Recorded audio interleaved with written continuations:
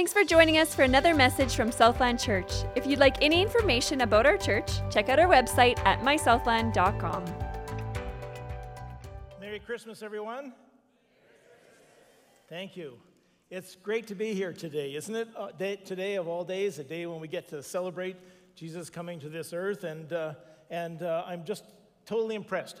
Welcome to all you online as well. I know you're probably still in your pajamas, but we welcome you nonetheless. We're just glad to have you with us this morning. And you can't see everybody here, but I can, those of you at home. And we've got a lot of people here this morning. It's very cool to see, which means there's a lot of people who open their Christmas presents on Christmas Eve, I'm guessing. You know, who am I kidding? Your kids have been up for like 3 or 4 hours already. You've already had presents open, breakfast, and now you're at church. Before we begin, I've got 2 quick reminders for you. The first is that today we begin, obviously, the last week of 2022, and that means that all donations received online or in person at the church by midnight December 31st will be received as 2022 donations. Donations sent in the mail must be postmarked before midnight December 31st in order to be included in that 2022 charitable donation receipt. The church office will be open this week, Wednesday to Friday, 8:30 to 4:30, but we will also have a box set up by the main doors to help you as well if you would want to use that. Excuse me.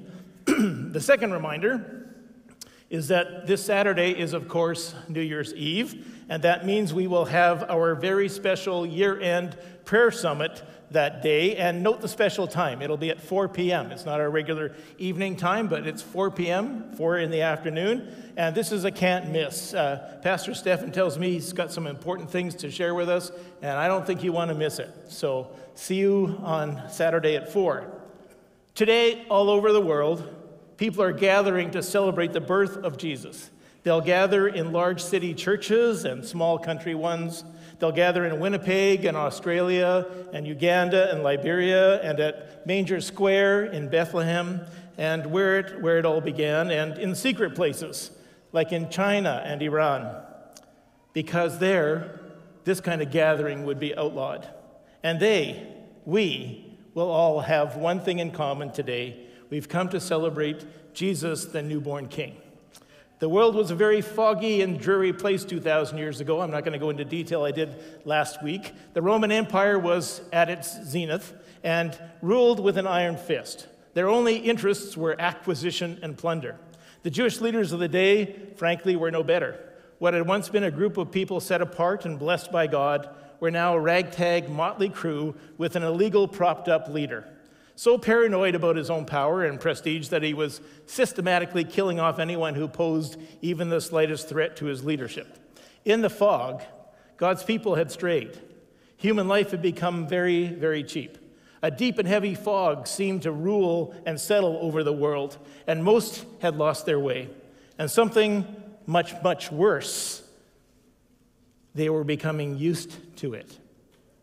And for us today, that kind of fogginess, that kind of blindness, that kind of lostness may seem really far removed, but it's actually not as far away as you think. I want you to think about it right now for a few minutes. Look at this Christmas season and all that's become wrapped up in it for you, both literally and figuratively. Think about all the busyness, the parties, the schedules, the work, the relationships, and the trips, and the Christmas cards, and writing and receiving things, and the mall and the shipping. It really can be overwhelming at times. Maybe the fog actually isn't so far removed from us after all. Maybe we're becoming used to it. Perhaps we've lost sight of what's at the center of it all, and the fog keeps us from really celebrating Christmas for what it was meant to be celebrated for. Why we even have it in the first place. So I want you to be right at the outset here, just kind of go to this deep down, if I can be so crude, gut level honesty here with yourself. What or who is really at the center of your Christmas this year? What is this time of year really all about for you? Now, exercise in imagination here. If you could picture yourself, transport yourself to the nativity scene in your mind for a minute, place yourself there in the manger, in the area where Jesus is born, what do you see in the actual manger itself? What do you see there? A beautiful iPhone 14? An investment portfolio? Stack of invitations to parties? Stack of Christmas cards? A flyer where you've gone through and circled very subtly in broad, big, red strokes what you want people to get you? What is it that's truly at the center of your Christmas? What has perhaps caused you to lose sight of it? Maybe it's work. Maybe you're just so bogged down trying to get through the end of the year that you can't see anything but work right now. Maybe it's busyness. Maybe it's loneliness, a lack of belonging. And you dread this time because you know that at the dead center of your Christmas is an incredible sense of isolation and loneliness in that manger. And it's just another holiday to rush through and then to go on with life. We put so many things at the center of our Christmas. We've made it so murky and dark that we can't see what truly belongs there. And it's no surprise what truly belongs there, is it? It's Jesus. No matter what else you put there, Christmas is not really Christmas unless you put Jesus right at the center of it all. It sounds so simple, but we mess it up. Without Jesus and without Christ in Christmas, it's just a mass, right? And ultimately, life is just a mass if you don't get it right. I've had this illustrated in my own life, and maybe you have too. How many of you have ever strung or hung Christmas lights? Come on, just be honest here. Yep. Okay. Well, then I'll have a little support group meeting with you after the service here, talk about some of my issues and yours. When we first moved to our farm from Calgary a number of years ago, we came with a whole conglomeration of old Christmas tree lights, most of which got so hot that you couldn't even touch them. Now, I know what you're thinking. They were not candles. I'm not that old. Len Neufeld is. So because we were living in an 80-year-old house miles from the nearest fire station and with young children, and because I thought we wouldn't likely have 2 nickels to rub together again for some time, I bought this new string of lights that would do all sorts of twinkle patterns, and they came in strings of 100 lights. So much the better. No joining of cords, no fussing around. I put the lights on the tree with vigor and amazing artistry, if I must say so myself. Then reached down, plugged them in. I should have done that first, right? Because as I stood back, I saw none of what I expected. There wasn't a light lit. I checked the cords, I checked the fuses, I fumed, I fussed. Eventually I discovered that if there is one light bulb out, the whole thing didn't work. It doesn't matter how much time I spend, how much thinking I do, how great it all looks when it goes up. If there is one light bulb out, the whole thing doesn't work. So I figured, okay, I'll just go around the tree switching the bulbs and figure it out. I think I got to number 99 before I found the problem. See, you can have a nice, beautiful set of lights and have them all hung up real nice and pretty. Everything looks great. You've got them all decorated just like you want. But the second that one of them goes out, the whole thing is disconnected and they all go out. If it falls out and breaks, if it comes apart, or in my case, just decides to go out, the whole thing doesn't work. And you know what? It's a lot like Christmas, too. You can have it all figured out. You can have all your schedule lined up, all the food, all the parties, all the trips, all the troops, all the gifts, and everything all figured out. But if the one thing at the center of Christmas is missing, Jesus, the whole thing doesn't work right. Once Jesus gets taken out of the center of Christmas, all the meals, all the parties, all the friends, everything, it just doesn't work like it's supposed to work. There's no light in it, you see. There's no power in it at all. There's no beauty or wonder in that Christmas. Once Jesus is taken out of the center, it's just another foggy day. It's just another holiday that disappears into vapor. It's totally possible, you see, to go through the motions of Christmas and in the murkiness totally miss out on Jesus himself. People have been doing it since the very first Christmas. People have been missing Jesus. John wrote, "The one who is the true light, who gives light to everyone, was coming into the world. He came into the very world that he created, Imagine that. But the world didn't recognize him. He came to his own people, and they rejected him. But to all who believed him and accepted him, he gave the right to become children of God. Jesus came into the world to be one of us, Emmanuel, to be God with us. The world still didn't recognize him, still didn't see him for who he was. Even among his own people, he wasn't accepted. He just got passed over. But the promise that Jesus gives is to anyone. Anyone who accepts and who receives him, who puts him at the center, not only of Christmas, but of their lives, they will be called, they have the right. You want to talk about what your right is as a believer? This is your right. He gave the right to be called the children of God. They will be given true life. They will be given the life that only God can give. Think about it. In a murky world, how hard can it be to recognize a light? But yet, for some reason, people all over the world, every year, they miss it. Instead of recognizing the light, the true light of Christmas, the true light of our world, they walk through Christmas, and they walk through this life unable to see, perfectly content in the fog, to keep life just how it is. People have been doing it for 2,000 years, and maybe, just maybe, you're doing it this Christmas as well. Walking through it, not seeing, not recognizing the light that is Jesus, the reason why we celebrate, the reason there's Christmas or even life at all. But it doesn't have to be that way. The fact is, you're here right now, and so is Jesus.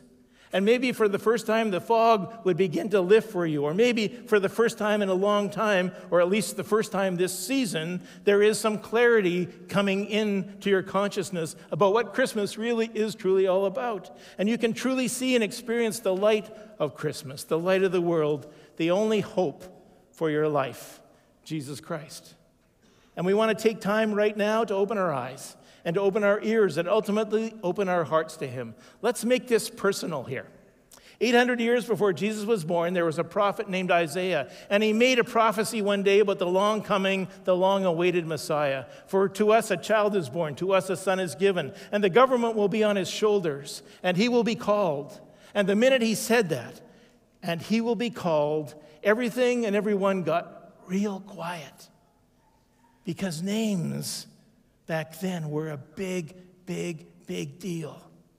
The next words that come out of his mouth would reveal maybe the character or the mission or the true identity or, yes, the calling, if you will, of the coming Messiah.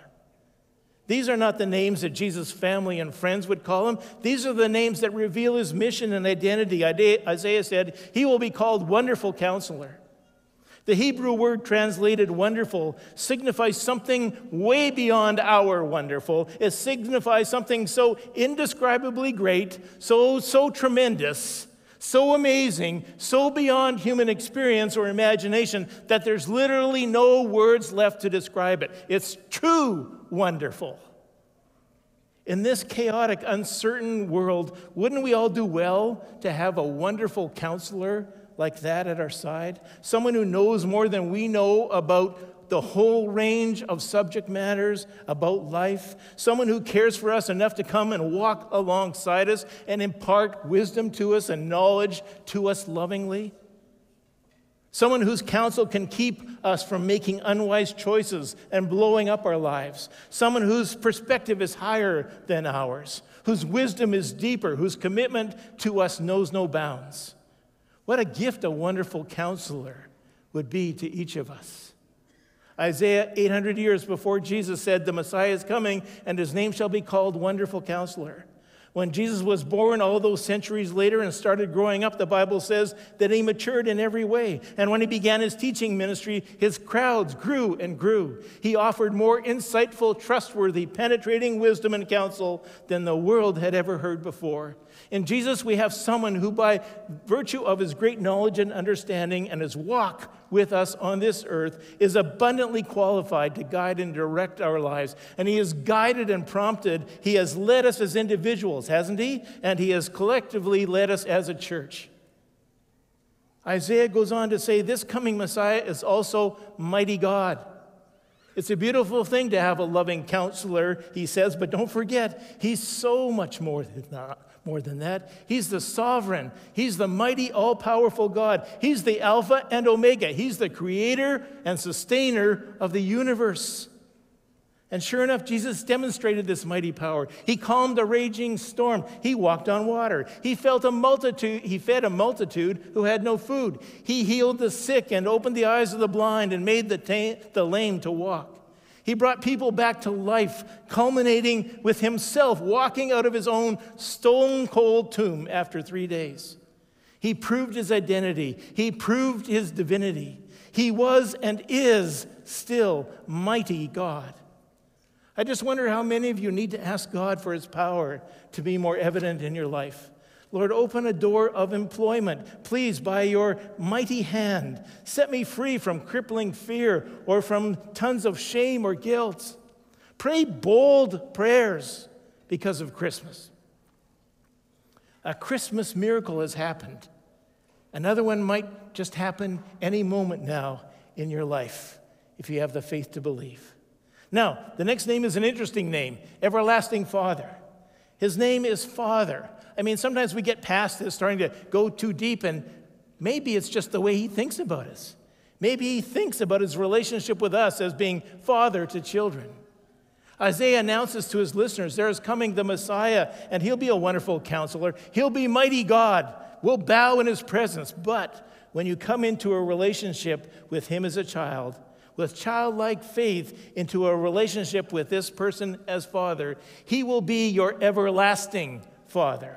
All that's attached to fatherhood, love, care, security. You're never going to get the rug pulled out from under you by an everlasting Father. You're never going to get orphaned ever by an everlasting Father. Not in this life and not throughout eternity. Our everlasting Father is watching over us, loving us, helping us weather whatever storm we face. Our everlasting Father is at the controls. He's driving the family. He's driving the family vehicle, which means you'll arrive safely eventually. An everlasting Father is what the soul of every man, woman, and child on planet Earth requires. And the Bible says through a sincere prayer, "Oh God, I don't deserve to call you Father, but I've heard I can come as a needy child in need of a father, and you would accept me as I am and become my father through what Jesus did by coming to the earth at Christmas. Our Father in heaven, hallowed be your name."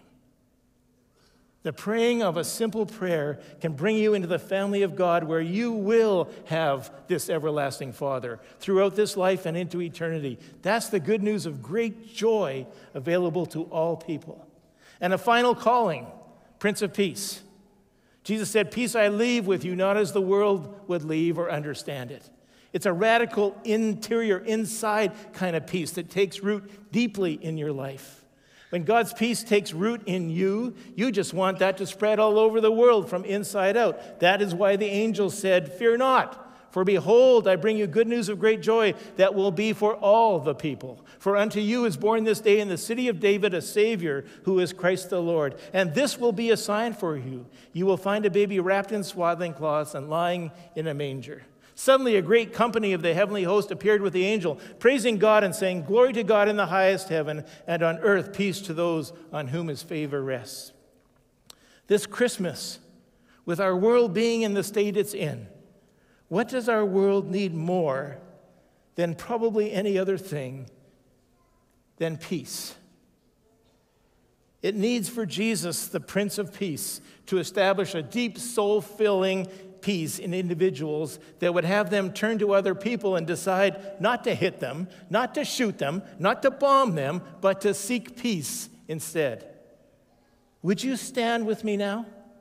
The proclamation of Isaiah is that the coming Christ would be a wonderful counselor, a mighty God, everlasting Father, and that he would usher in inner peace that would lead to peace on earth someday. So we're going to collectively read this text as a Christmas declaration And as you do, I want you to say yourself, I want these names to take root in my life. I want the wonderful counselor to be my counselor. I want the mighty God to make his power available in my life. I want to be a child in relationship with the everlasting Father forever and ever. And oh, I so want his peace to rule and reign in my life. Are you ready? We're going to read this in full voice and then sing it even louder, okay? Let's go. If we can get it up on the screen, maybe. There it is. For to us a child is born, to us a son is given, and the government will be on his shoulders. And he will be called Wonderful Counselor, Mighty God, Everlasting Father, Prince of Peace. Of the greatness of his government and peace there will be no end. He will reign on David's throne and over his kingdom, establishing and upholding it with justice and righteousness from that time on and forever. Let's sing.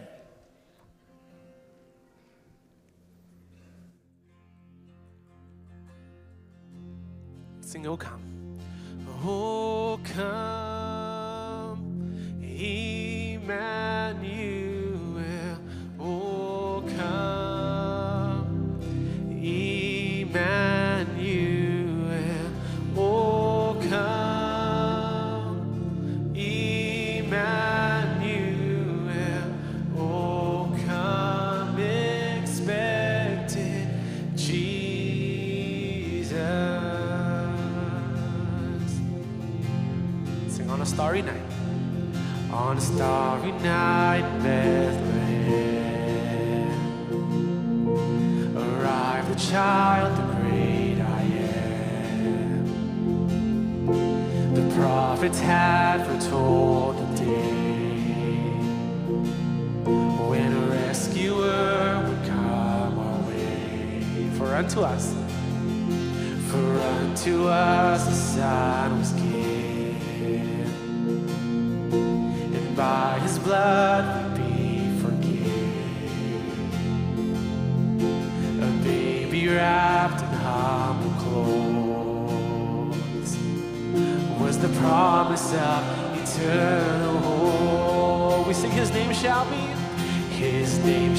be Wonderful Counselor, Counselor, Everlasting Father. His government will have no end. On David's throne, he will reign forevermore. We sing one morning in Jerusalem, Mary heard his voice again. 3 days had passed since he died, but at once she knew he was alive. He was born to die, to give his life,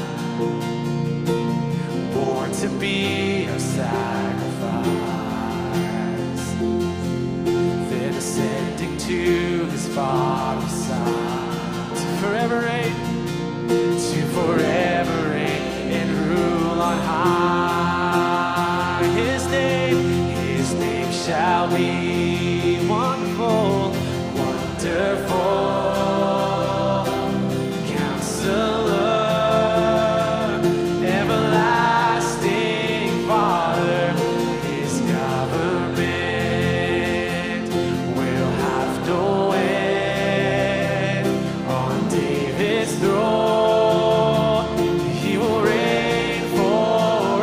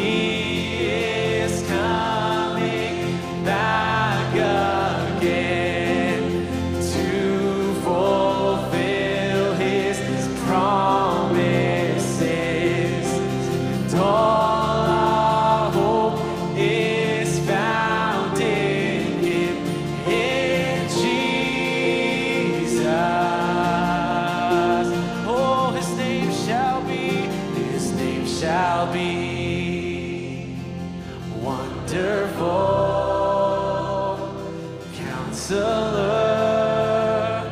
everlasting Father, his government will have no end. On David's throne, he will reign forevermore. Sing, oh come, Emmanuel, oh come, Emmanuel, oh come, Emmanuel, oh come, expected Jesus.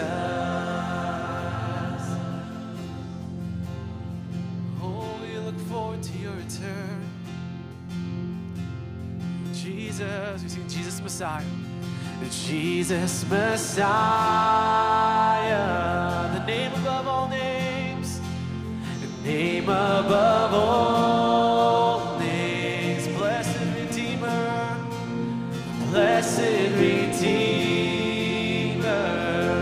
Oh, Emmanuel, Emmanuel. He is the rescue for sinners.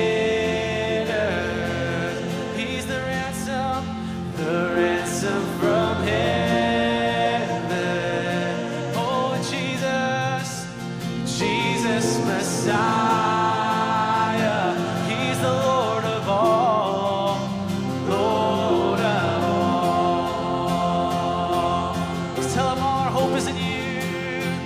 All our hope is in you. All our hope is in you. All the glory to you, God. He's the light of the world, the light of the world. Sing it, all our hope is in you. All our hope is in you.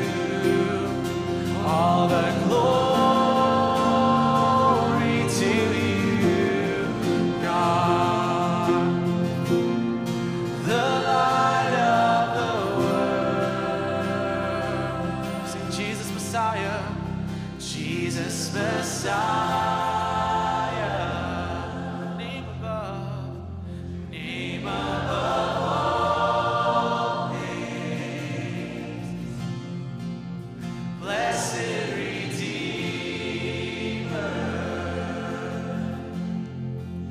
Emmanuel,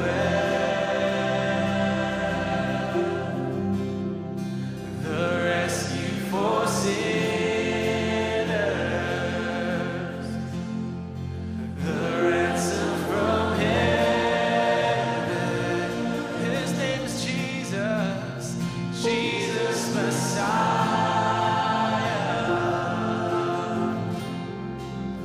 Lord of all. Sing Jesus Messiah, Jesus Messiah.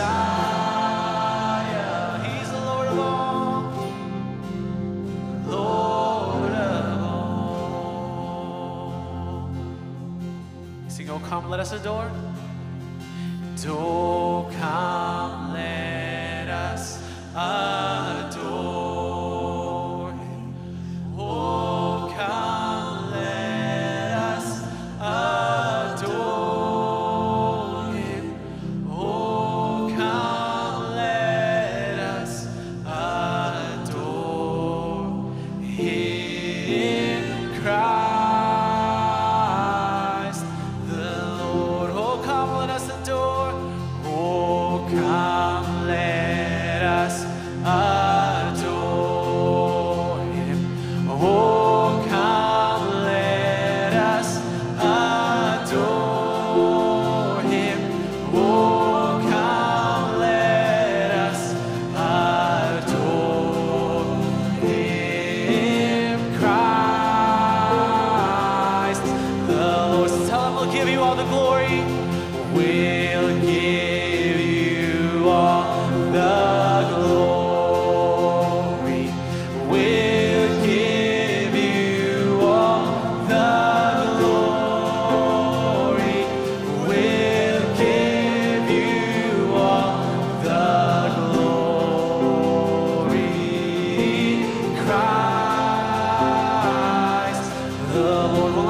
we'll give you all the glory. We'll give you all the glory. We'll give you all the glory. We'll give you all the glory.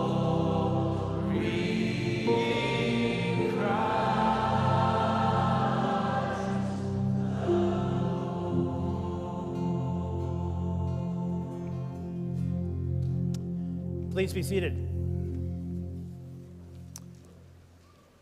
You are worthy of it all. God, may your reputation on earth be greatly enhanced. May people come to realize how wonderful you are, your worth. May you be adored, worshiped, praised. May you receive the honor that you're due. I remember reading a story about worth. An expert on antiques entered an antique store, mostly filled with, surprisingly enough, junk. But he noticed on the floor there was a cat drinking milk out of a saucer. But the saucer he recognized was actually a vase from the Ming Dynasty in China that was worth a fortune. It was full of milk with the cat lapping out of it. He thought, this is the opportunity of a lifetime to get hold of that thing because the owner obviously doesn't realize what he's got here. So he went to the owner and he said, that's quite a remarkable cat you have. I'd like to buy your cat. And the owner said, well, the cat really isn't worth anything, but we're kind of attached to it. And the guy said, well, I'll give you $100 for that cat. The owner said, all right. And then the man said, I'll need something to feed him out of. So I'll give you another $10 and I'll take that saucer with it. The owner said, oh, I could never do that. That's actually a vase from the Ming Dynasty in China that's worth a fortune. But it's the strangest thing. Ever since I started putting milk in it, I've sold 17 cats.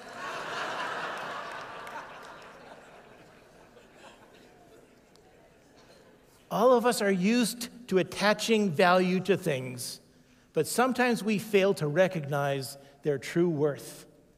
This is very important to understand. Giving God our praise and worship is not something we do to boost God's self-esteem.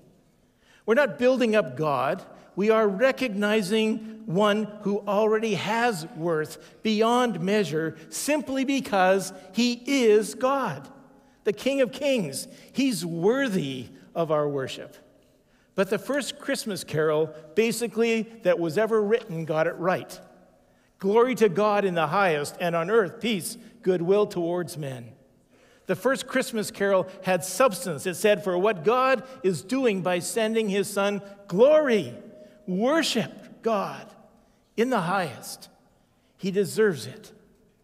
When we see or experience something we love, we have been made with a desire, you see, to praise it or attach value to it. We've been created that way. The wise men attached value to Jesus before they even met him. They didn't give him some worthless or trivial things or try re-gifting, not even a last-minute gift card. They put serious thought into their gifts. When they came to Jesus, they gave him the very best they had. They bowed down and they worshiped him. Then they opened their treasures and they gave him their gifts of gold and frankincense and myrrh. Gold is the gift for kings. In all of antiquity, if you had an audience with the king, you brought him a tribute of gold. Gold was the most precious metal, and it attributed to them the value you placed in them, their worth. They gave frankincense. Frankincense is the incense that was used in the temple for the worship of God. They're saying, we know this little baby is no mere baby, and more than even a king of the Jews. He's God himself. He's the King of Kings. He's the Lord of Lords. He's worthy of our worship. The third gift is, of course, the strangest birthday gift ever, right? Any new mom would be shocked, because myrrh is the spice that was used to embalm dead bodies. When a person had died, they would use myrrh on their body, and they would wrap them in linen cloth and put them in the grave. The wise men are saying he's not just the King of Kings. He's not just the Lord of Lords. He's not just God worthy of our worship. He's the Savior who has come to save us and will give himself up for us. Because Jesus did not come just to earth to live. He came to earth to die for our sins so we could live forever with him in heaven. So we could be forgiven. Even before Jesus has spoken his first word, people knew he came to give his life. And they're representing that in the frankincense, the gift that symbolized the gift that Jesus would eventually make to the entire world on the cross. The question is, what are you going to give Jesus today on his birthday? What do you give the God who has everything? Well, actually, he doesn't have everything. There's something he doesn't have unless you give it to him. You have a gift that only you can give to God himself. This is what I suggest. If you want to be a wise man or a wise woman, that you give Jesus today on his birthday, you give him your heart. You give him you. You see, faith and love are voluntary matters. Jesus doesn't have your heart, your love, unless you give it to him. You make a present, a gift of it to him. He's never going to force it. Your heart, you see, is what you love. Your heart is what you value. Your heart are the things you care about most. The heart is what you treasure. It's your value system. Jesus is very clear on how you can evaluate this. He says, where your treasure is, there your heart will be also. Whatever costs you is what you're going to value, in other words. Love and a recognition of worth overflow into praise. A lover praising his beloved. Fans praising their team. Praises of weather, food, flowers, books, sunsets, puppies. Praise is inner health and joy made audible. God is the most worthy of our praise. When God is fully cherished, the heart is fully healthy, and the soul is fully home because we were made to praise. Jesus is the name that was given to him at his birth by his parents on the angel's instructions. We know that Jesus means Savior, which exactly defined his ultimate calling into what he came to earth to be. It's a reminder that Jesus' birth had a purpose. The world can't save itself. Only Jesus can. That's the message of Christmas. I want to share a story with you from a book called Moments with the Savior by Ken Gire. And this is his retelling of the birth story of Jesus, kind of rephrasing it, God being born, coming to earth. And so if it helps for you to just put away any distraction or anything that might keep you from really hearing this and seeing this and opening your heart to this, could you do that right now? And listen to how powerful and amazing it is that God would come, that he would choose to come this way as he did. So I quote, and listen carefully. For the census, the royal family had to travel 85 miles. Joseph walks while Mary, 9 months pregnant, rides side saddle on a donkey, feeling every jolt, every rut, every rock in the road. By the time they arrive, the small hamlet of Bethlehem is swollen from an influx of travelers. The inn is packed. People were feeling lucky if they were even able to get a small piece of the floor. Now it's late. Everyone's asleep and there is no room. But fortunately, the innkeeper is not all shackles and might. True, his stable is crowded with guests and animals, but if they could squeeze out a little privacy there, they'd be welcome to it. Joseph looks over at Mary, whose attention is concentrating on fighting her contractions. We'll take it, he tells the innkeeper without hesitation. The night is still when Joseph creaks open the stable door. And as he does this, a chorus of barn animals makes discordant noise of intrusion. The stench is pungent and humid, as there has been many hours already in the dark where the animals have been there. And guests as well, let alone the livestock. A small oil lamp lent to them by the innkeeper flickers to dance shadows against the walls. It's a disquieting place for a woman in the throes of childbirth, far from home, far from family, far from what she'd be expected to have around her for her firstborn. But Mary makes no complaint. It's a relief to just finally get off her feet and off the donkey, I'm sure. She leans back against the wall, her feet swollen, back aching, contractions growing harder and closer together. Joseph's eyes dart around the stable. Not a minute to lose here. Quickly, a feeding trough would have to make do for a crib. Hay would have to serve as a mattress. Blankets. Oh, what's he got? His robe. That would have to do. And those rags hung out to dry, they would help. A gripping contraction doubles Mary over and sends him racing for a bucket of water. The birth would not be easy, either for the mother or for the child, for every royal privilege for this son ended at conception.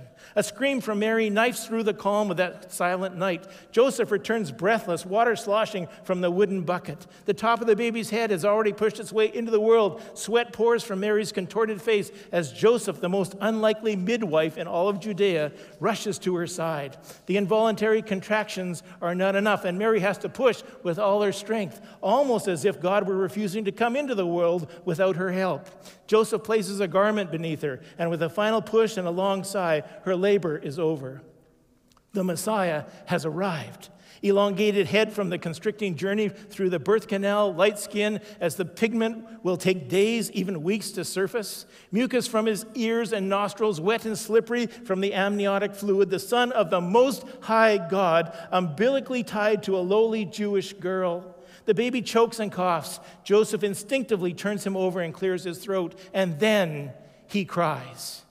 Mary reaches for the shivering baby. She lays him on her chest, and his helpless cries subside. Joseph sits exhausted, silent, full of wonder. The divine word reduced to a few unintelligible sounds. Then, for the first time, his eyes fix on his mother's. Deity straining to focus. The light of the world now squinting. Tears pool in her eyes. She touches his tiny hands, and the hands that once sculpted mountain ranges cling to her finger. She looks up at Joseph, and through a watery veil, their souls touch. He crowds closer, cheek to cheek with his betrothed. Together they stare in awe at the baby Jesus, whose heavy eyelids begin to close. It's been a long journey, you see, and this king is tired. And so, with barely a ripple of notice, God stepped into the warm lake of humanity without protocol and without pretension.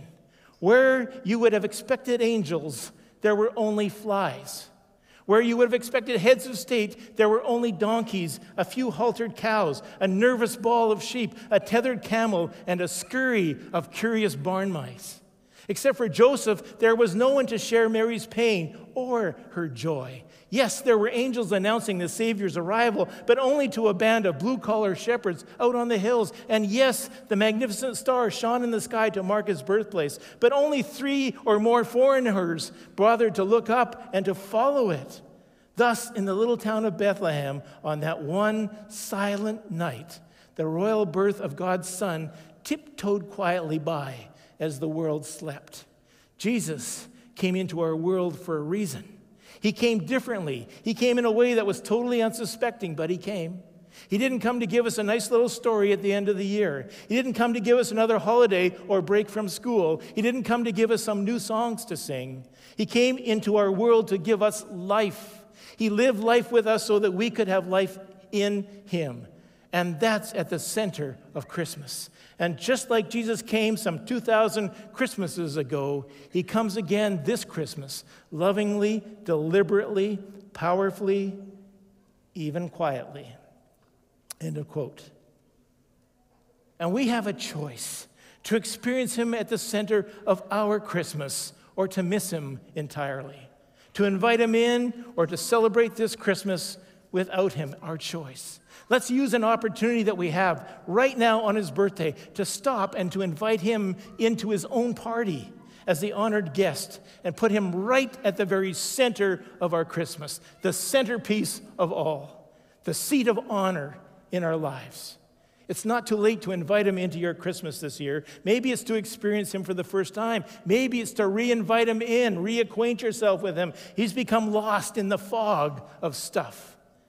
And I would encourage you right now, if you're willing to do that and you want to do that, just close your eyes for a moment, would you? Just close your eyes, and as a gesture of invitation, open your hands up, palms up to God, saying, I invite you into my Christmas. I invite you into my life this Christmas. In your own words, invite him into your work schedule. Invite him in.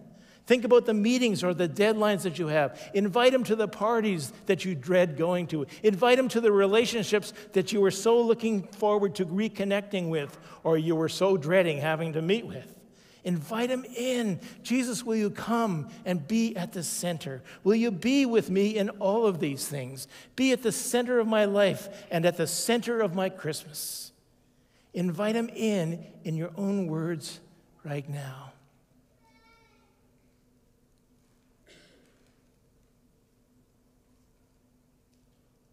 And in the silence, would you stand?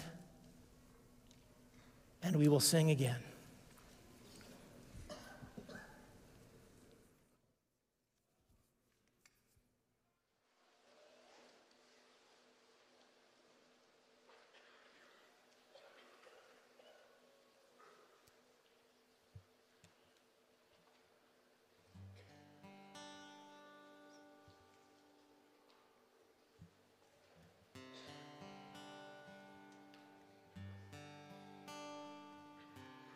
Silent night. Silent night, holy night, all is calm, all is bright, around yon virgin mother and child.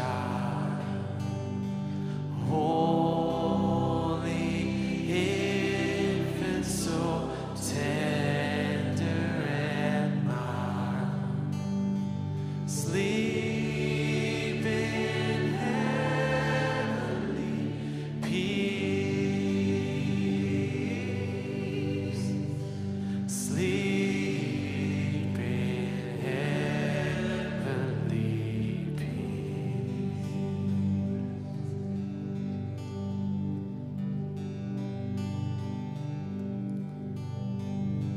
Silent night, holy night, Son of God, love's pure light, radiant beams from thy holy face, with the dawn of redeeming grace. Jesus, Lord, at thy birth. Jesus, Lord, at thy birth.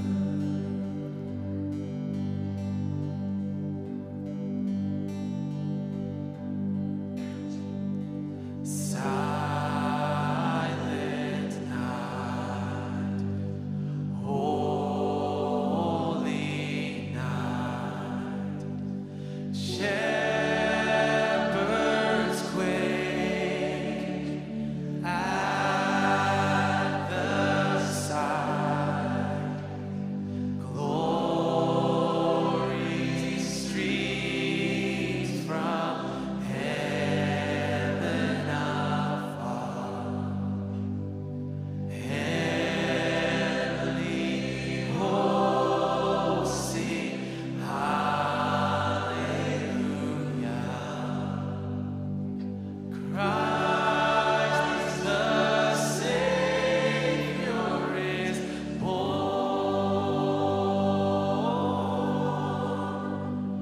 Christ the Savior is born.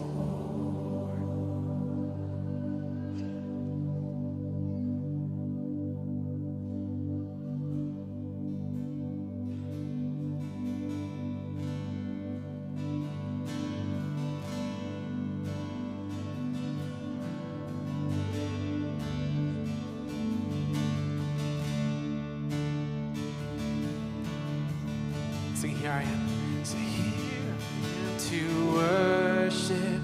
Here I am to bow down.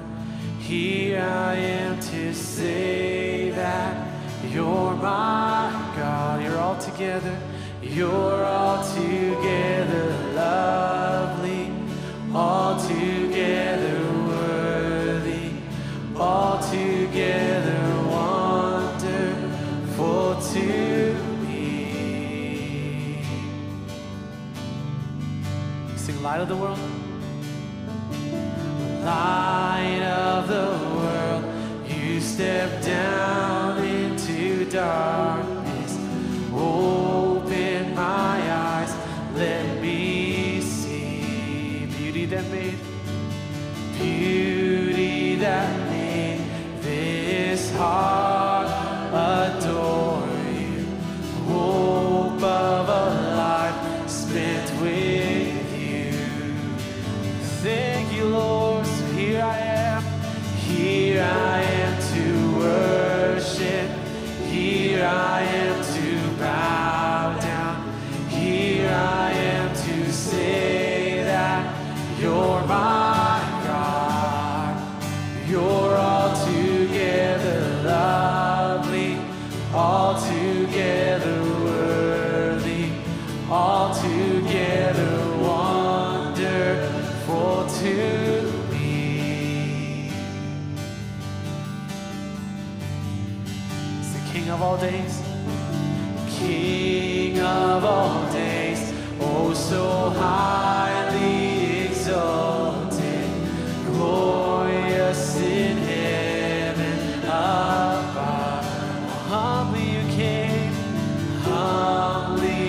came to the earth you created, all for the sake became poor.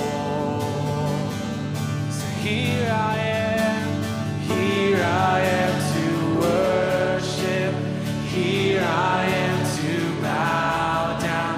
Here I am to say that you're my God. You're all together.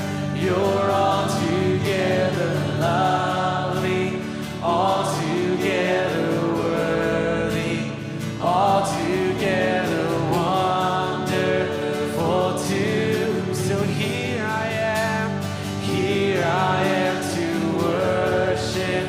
Here I am to bow down. Here I am to say that you're my God.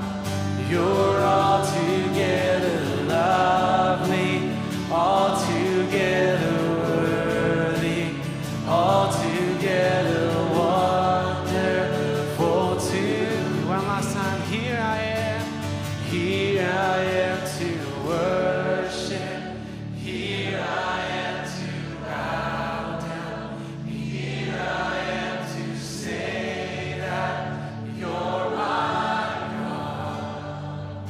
You're all together lovely, all together worthy, all together wonderful to me.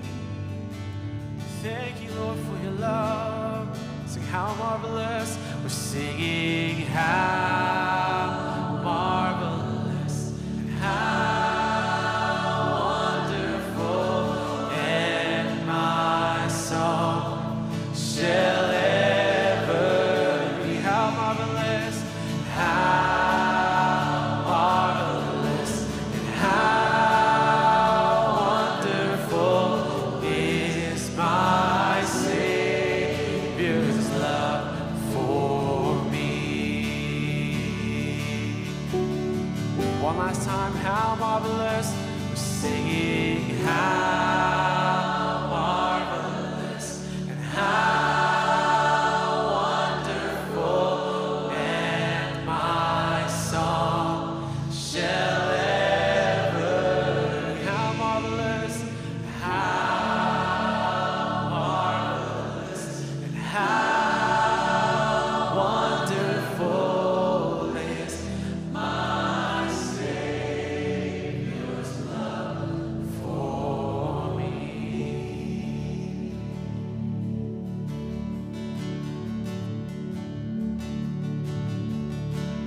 you, Lord, for your love.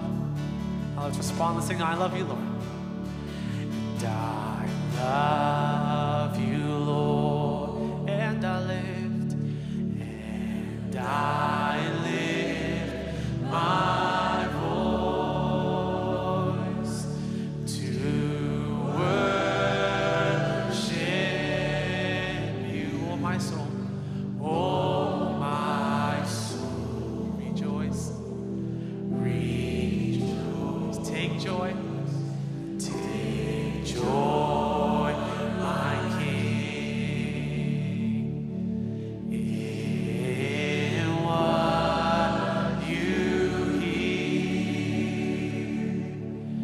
May it be a sweet, sweet sound in your ear. Say that one more time. Tell him I love you, Lord. And I love you, Lord. And I lift my voice to worship you, oh my soul, rejoice. Oh, take joy, my King, in what you hear. May it be a sweet, sweet sound in your ear.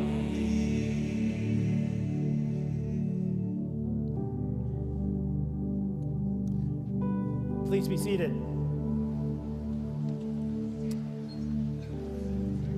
To think that all of God's plan for the world was wrapped up in a little baby. But the greatest miracle of all about Christmas was not how Jesus came. It wasn't even who he came to. He came to be with us. What does that mean, really, for you to be with God? I want you to imagine that tomorrow morning you'll wake up and open your eyes and there is God sitting right next to your bed. Can you imagine this? And you'd be surprised because you were expecting your husband or your dad, who doesn't look at all like God, especially first thing in the morning. But there he is. There is God. And God says, I've been with you here all night, watching you as you sleep, thinking about how much I love you. And I'd like to spend the day with you today, if that's all right. I'd like to help you and guide you, give you strength, give you wisdom. Mostly, I just want to be with you because you mean so much to me. Would that be okay with you? You tell him, that's the best offer I've ever had. I'd love for you to be a part of my day. And so you start your day, you and God together. Nobody else can see him. It's a secret thing between the two of you. But you find it makes all the difference in the world because you're doing your day with God. It changes your whole mindset, your whole attitude. You're not troubled or anxious about anything. You go to work and your boss asks you about some serious problem and what you're going to do about it. And you say, God only knows, and he does. And he helps you. He gives you wisdom and energy and guidance for your work. Sometimes he says, I want you to puzzle this one through for a bit on your own because it's going to stretch you and grow you. It becomes a kind of partnership. And your relationships are different because Jesus is there with every person that you encounter. You notice the way that Jesus looks at that person.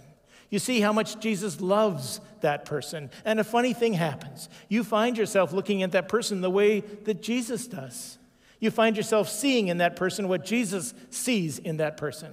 You find yourself starting to respond to that person the way that Jesus does, not because you have to, but because you want to.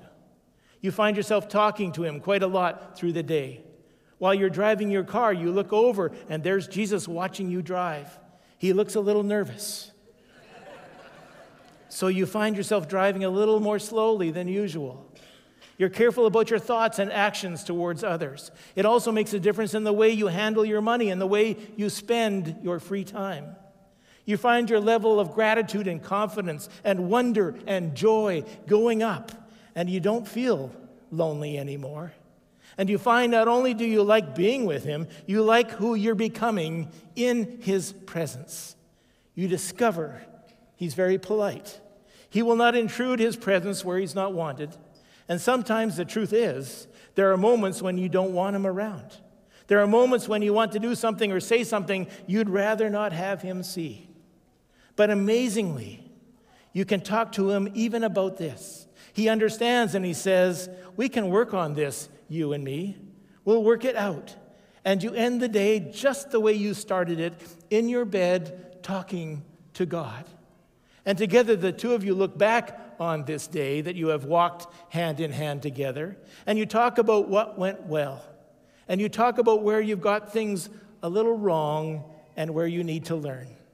And then, last thing, just before you go to sleep, you ask him almost like a little kid, do you think you could stay with me a while?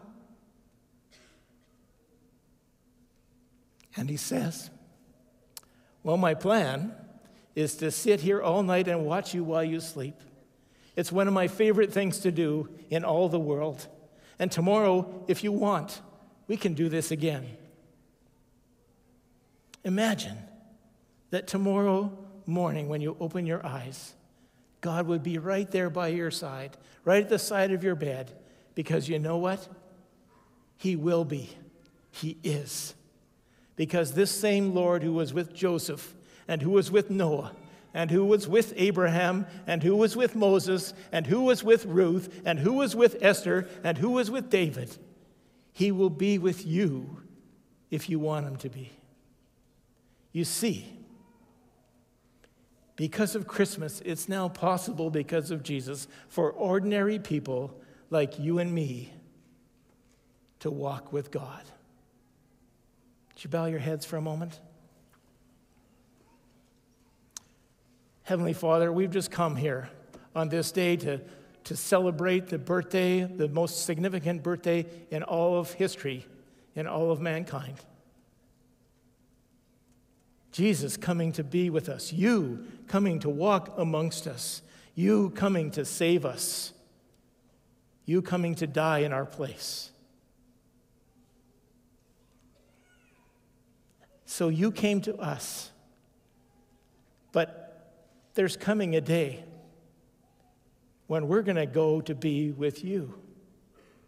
And this time there will be no doubt over who is at the center of our lives. For the Lamb is at the center of the throne, and he will be our shepherd. And he will lead us to springs of living waters. I, for one, can't wait. The real Advent is yet to come.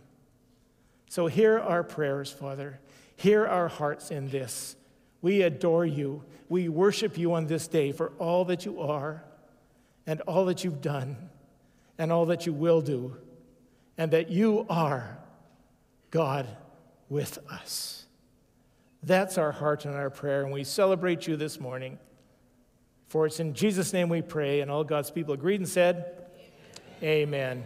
On behalf of the staff and the leadership, the board of this church, can I just take a moment to wish you all a very Merry Christmas and a blessed and wonderful New Year. God bless you now as you go.